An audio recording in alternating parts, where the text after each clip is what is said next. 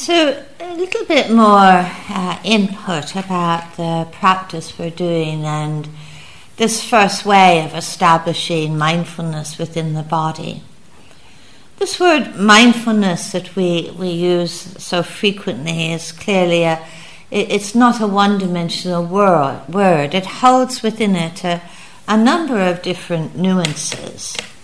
And I would like to say in the first day or two of a retreat, you will be primarily cultivating two of the key aspects of mindfulness. I'd like to say it's the first day or two of a retreat. It might be the first 10 or 15 years of your practice, actually.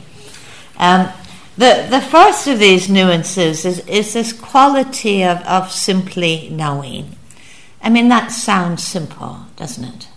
But to know the body as the body, to know the breathing as the breathing, to know a sound as a sound, to know a thought as a thought, to know a mood as a mood.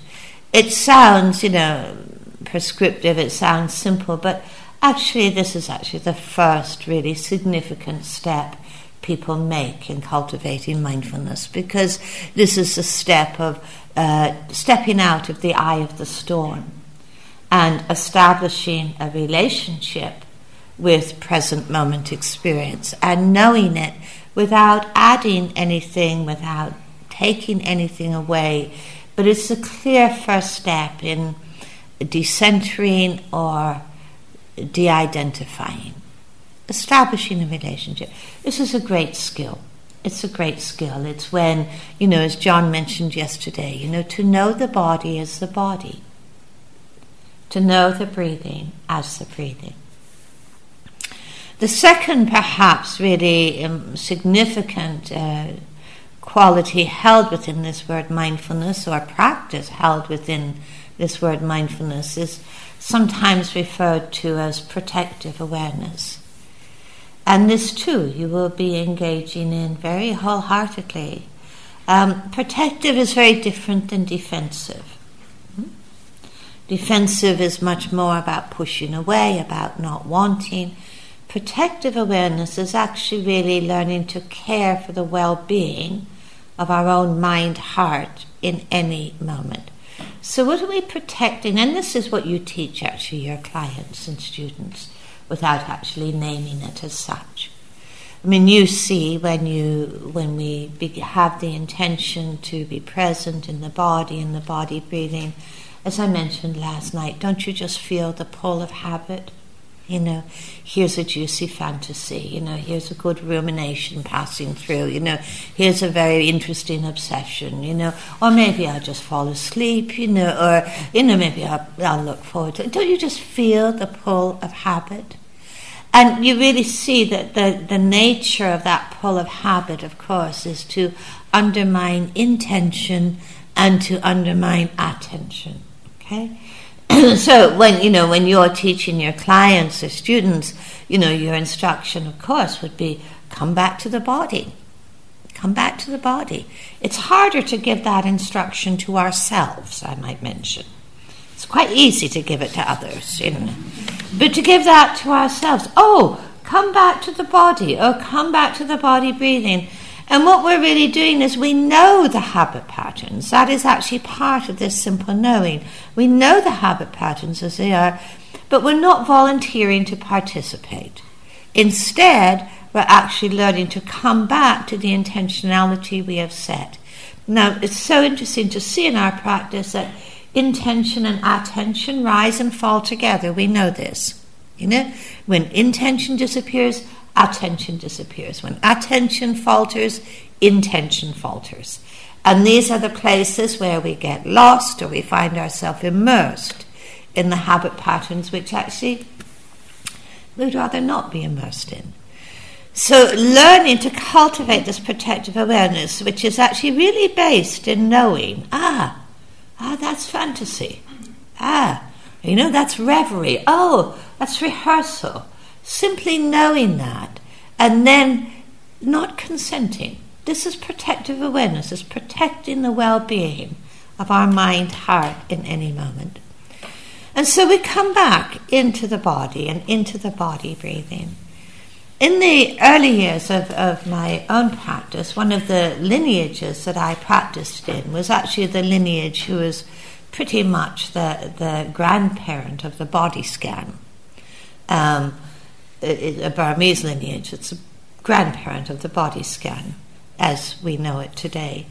There we would call it body sweeping. But so I spent a lot of time actually, a lot of time scanning the body, moving the attention up and down through the body, because this was a primary practice. And it occurred to me at some time, and in that particular lineage, you had markers of progress, and you had goalposts, and I was pretty good at this stuff. I ticked all the boxes. I had everything that was supposed to be happening. And then it occurred to me, I asked the question, what am I learning? What am I learning within this practice? What is the learning that is actually really bringing about change? And I think this is really an important question to ask, because this is actually what takes mindfulness out of just being a technique, that we resort to being a process of transformation, is held within the learning. And the learning actually takes, one of the other aspects of mindfulness, which is a little bit of investigation. So I began to explore this and to really look at the learnings, because I actually was seeking for something more than just a kind of calmness. I actually was looking in the path for some element of kind of lasting transformation. So I began to examine this question of really, what am I learning within the body? Well, one of the key learnings we know is how to make this shift from aversion to befriending. This is such a key learning. And it's a lesson for our lives, isn't it? How to make this shift from aversion to befriending. And this is actually one of the ways in which mindfulness is certainly not qualitatively neutral. It has built in within it, if it is mindfulness, this cultivation of this attitude of caring, of a kindly curiosity, an affectionate curiosity. In my experience in teaching, the biggest shift that I ever see anyone make is a shift from aversion to befriending. And I suspect you have seen this in yourself and in your clients. And that's a hard shift to make. This doesn't come easily to us, to actually know aversion as it arises, but not to actually feed it, and to actually see, is it possible to actually befriend in that moment that which we feel aversive to? It is such a huge lesson for our lives. Certainly within the mindfulness of the body, we really learn this lesson of movement from cognitive to somatic experience. And we're so aware that, as human beings, we are narrative based, and, we are storytellers.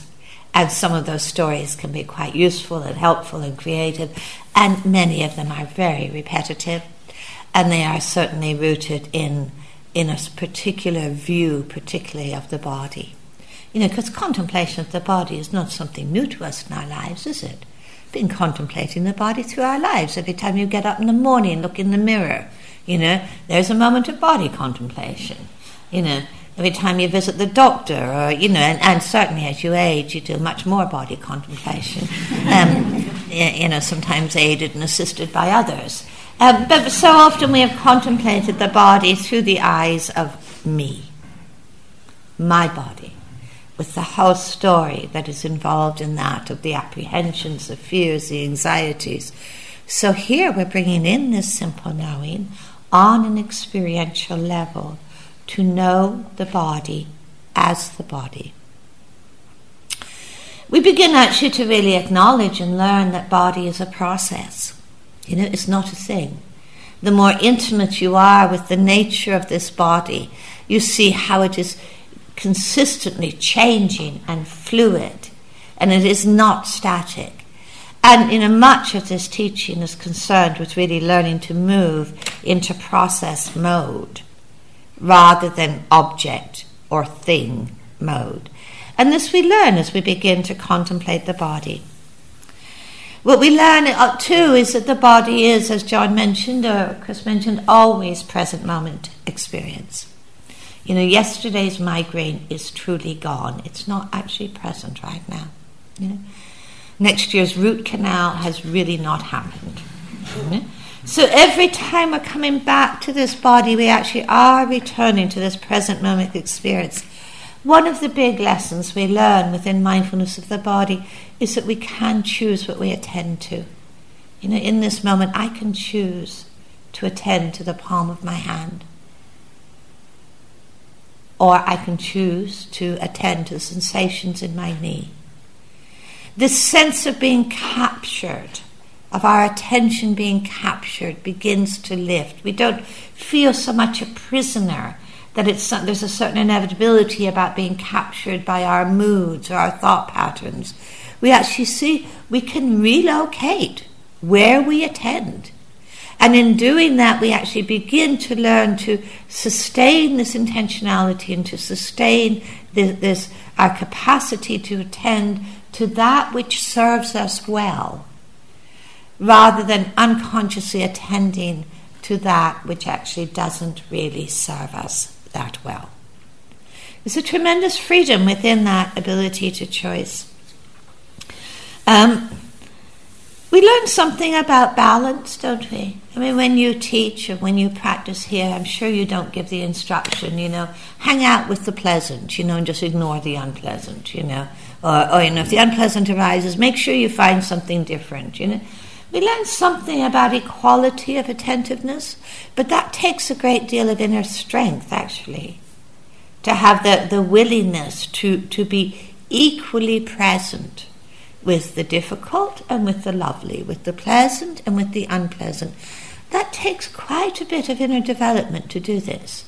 But this is one of the primary lessons of being mindful in the body.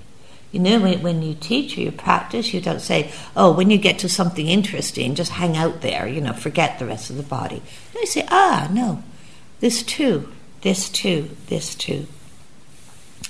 Of course, one of the really key lessons we learn within mindfulness of the body is this capacity to sever the link between phenomena and the feeling tone of phenomena and the underlying patterns of reactivity. We can meet the pleasant without clenching around it. We can meet the unpleasant without clenching around it. We learn the difference between our story about what is going on and what is actually going on. This is a huge lesson, because we do have a story about not only what is happening in the body. Don't we just have a story about most things? About who you are, about who I am, about who, how the world is. Don't we just have a story about so many things? And, there's a strange unwillingness in the human mind to be surprised. I'm invested in my story staying the same. I'm not really wanting you to surprise me and tell me that you're different than I think you are, or that you're more than I think you are. I'm not always willing to be surprised by the changes within myself. So we're learning this key life lesson within the life of the body, that my story of the body is not always the actuality of the body. So one of my early teachers said to me, they said, the story of your mother is not your mother. That struck me so deeply as something to apply through my life. The story I have of you is not who you are. The story I have of myself is unlikely to encompass the fullness of who I am or of who you are. It's a lot of training and unbinding in mindfulness of the body, because we see the stickiness of our thoughts and the stickiness of our narratives, and rather than increasing or feeding that stickiness, we learn to unbind and to return to the simple actuality of this body in this moment, this body breathing in this moment. So it's a huge training in this unbinding that we've begun to speak about. We are always coming back from somewhere. We're always returning to the body from somewhere. We learn actually to read a lot of our moods and a lot of our mental states within the landscape of the body. We start to read, the body of sadness, or the body of agitation, or the body of aversion, or the body of gladness, the body of easefulness, the body of calm. We start to learn to read many of our moods and emotional states within the landscape of the body, and this is a far more accessible way to touch that landscape rather than through explanation or story or interpretation. The body of sadness. What does this need? The body of dullness. Actually, what does this need? The body of agitation. What is helpful here? So we're beginning to learn that skillfulness of responsiveness, because mindfulness of the body and mindfulness of the body breathing, please really be aware, this is more than just a passive watching. We could watch things for a long time without them necessarily changing at all, or us being changed by that watching. It is far more moving into this experiential learning mode within this body. And of course the great blessing is we don't have to try to have a body already here. However it is, may not be the body you want, but it's the body that is here. And every body holds within it the potentiality for the lessons and the learning that really do begin to free the mind. So as we develop the contemplations of the different ways of establishing mindfulness, so important to recognize that the body is not something we leave behind. It's not like this is kindergarten practice, and then we're going on to the complexity of mindfulness of mind. This is not kindergarten practice. It's both kindergarten and graduate school practice. And we actually never ever leave the body behind, because it is always our anchor to present moment experience. Now, in the early teachings that John mentioned yesterday, the Satipatthana discourse, the first of the instructions is breathing in, calming the formations. Breathing out, calming the formations, which doesn't actually seem to make a lot of sense to most people. But it's actually breathing in, calming the patterns.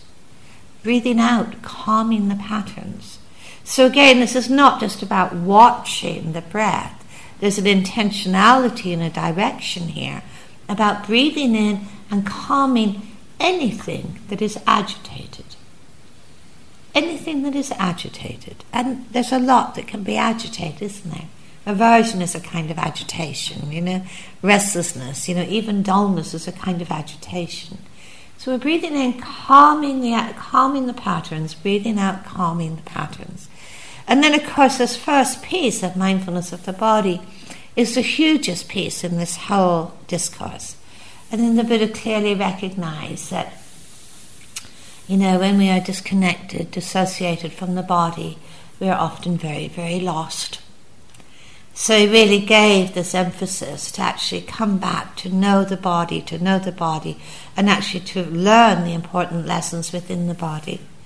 So we stay within that context in terms of our practice of the body and the body breathing, the body walking, the body standing, the body sitting, the body lying down, really establishing that sustained intentionality and that sustained attention, which is the gateway both to stillness and to learning. Of course, there are many ways of being mindful of the body and establishing mindfulness of the body.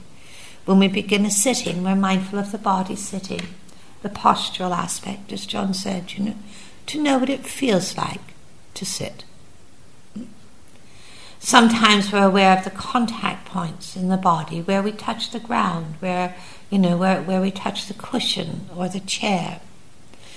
Sometimes in the walking practice, we're aware of the body because our sense doors are part of the body, how we're seeing, how we're listening, what it feels like to move. Sometimes we're aware of the whole body and we're aware of the changes that are taking place within the domains of sensations arising and passing and being there equally. But we begin to establish this ground, as I mentioned, these dimensions of simply knowing and protective awareness. It is worth investing the time and the effort to actually really develop these capacities in ourselves. It's not difficult to have intentions. It's far more challenging to sustain those intentions in any area of our life. It's not difficult to have attention. This is simply part of psychological makeup. It's far more difficult to sustain qualities of attentiveness that really serve us well. So let's take some moments to settle and to sit.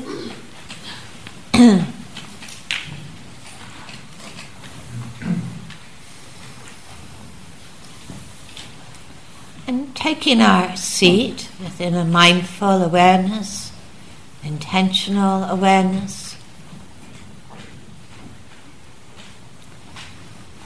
finding a posture of alertness and balance, but also a softness within that, softening the shoulders, the face, the abdomen, an easeful wakefulness.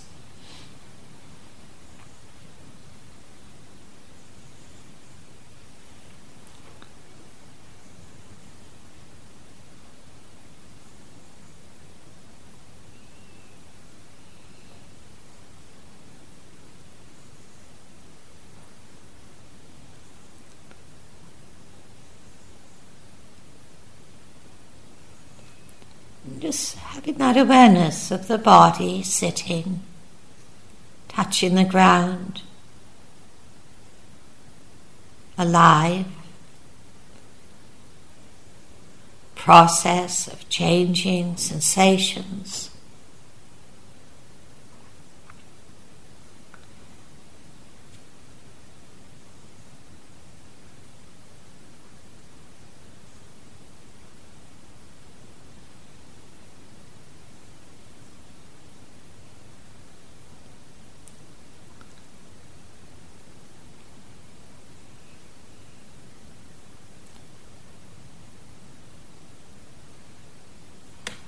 Mindful of the body, sitting, sensing,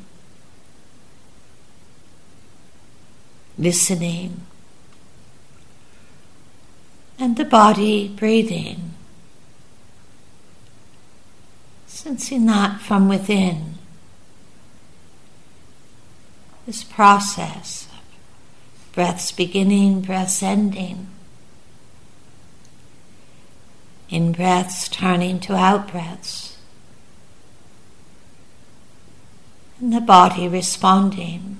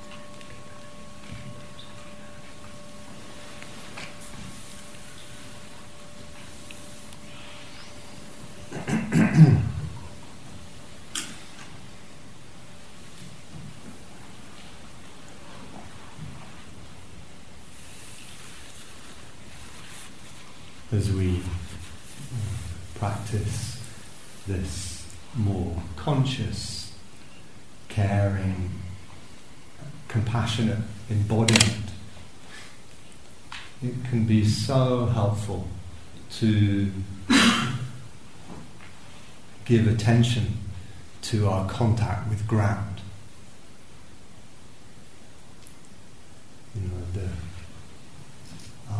Our contemporary society, our kind of anxious hearts and minds tend to send us up. We talk about speeding up.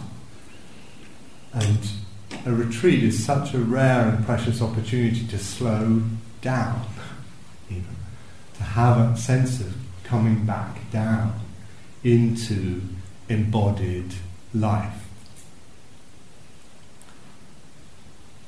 And grounding is kind of foundational in that. Really listening to, being interested in, sensitive to those kind of pads of pressure that we call feet or seat. Dwelling in that contact. And it does seem as if this is the most effective way to support these kind of energy and nervous systems of body to discharge the patterns of activation, or to, as Christina quoted the Buddha, calming the formations. Without enough sense of ground, the formations just continue to circulate like kind of electric currents in our system. At least that's something to kind of explore. And the walking period, or perhaps to name it the standing and walking period, because the moments of standing are quite as important, valuable opportunities for this kind of discharging and collecting. It's really precious, these walking periods. Something about standing, grounding, and about moving seems helpful in kind of metabolizing the charges and formations that inevitably accumulate in our energy and nervous systems through daily life. But to have that sense of slowing down and coming down back into embodiment, this is really, really supportive of gradually recollecting ourselves. And foreground, background can be a helpful way to play with body awareness when standing and walking. So it might be that the foreground is the contact of the soles of the feet with earth.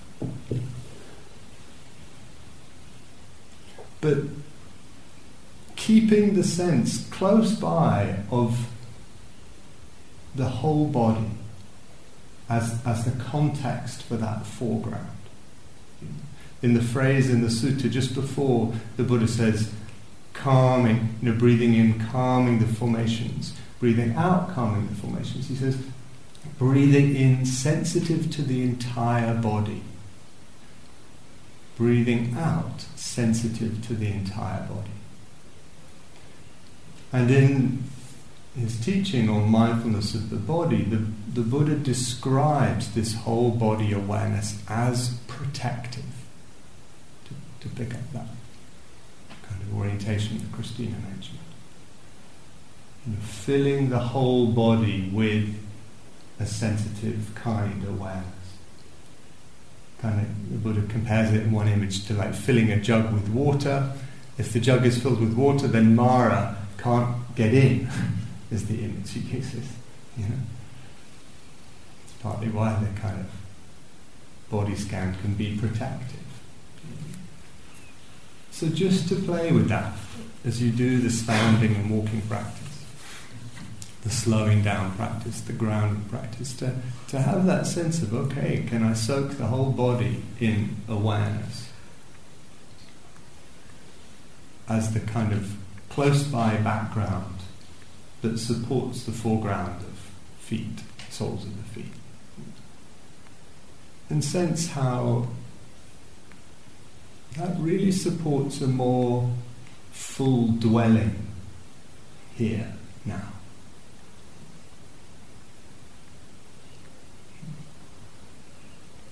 And you know, just to acknowledge that this doesn't need to start when we get to the walking path. The whole process of moving from sitting to standing to going outside. It is a kind of rewilding as well. You know, where we come more to dwell in the organic life of the body and sense how that connects us with nature, garden, the kind of glorious richness of the natural world that is here. Something to enjoy.